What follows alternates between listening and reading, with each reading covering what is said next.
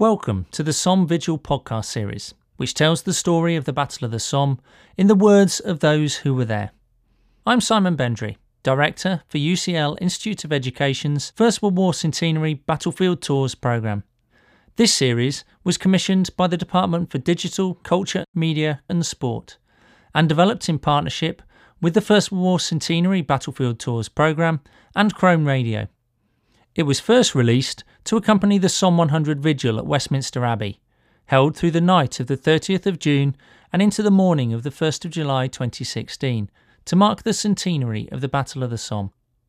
In this podcast, Lance Sergeant Stuart Laing talks about playing the last post on a 1915 bugle during the vigil held in Westminster Abbey for the centenary of the Battle of the Somme on the 30th of June 2016.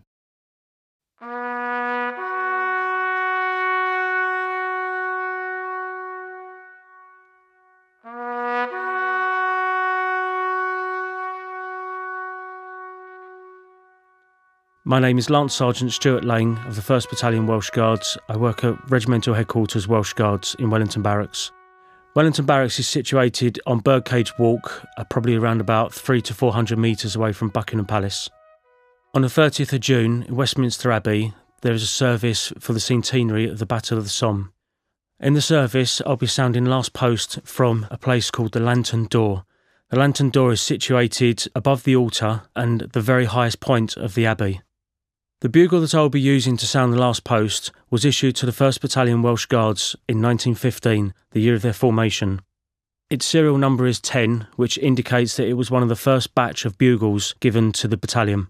The bugle itself is about 10 inches long. It's made from copper and it's made from brass. The edge of the bell is the brass area. This gives it the ability to sound extremely rich and soft in its tone. The mouthpiece is the original mouthpiece issued with the bugle. This in itself proves extra challenges. It's not like a normal mouthpiece, it's flat and it's not very easy to play.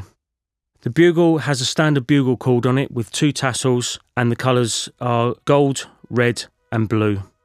The bugle would have been taken by the Corps of Drums to the Battle of the Somme in 1916. It's an incredible honour and a privilege to be able to hold and to play a bugle that is 101 years old. I feel very privileged to be playing last post in honour of all those brave people that gave their lives.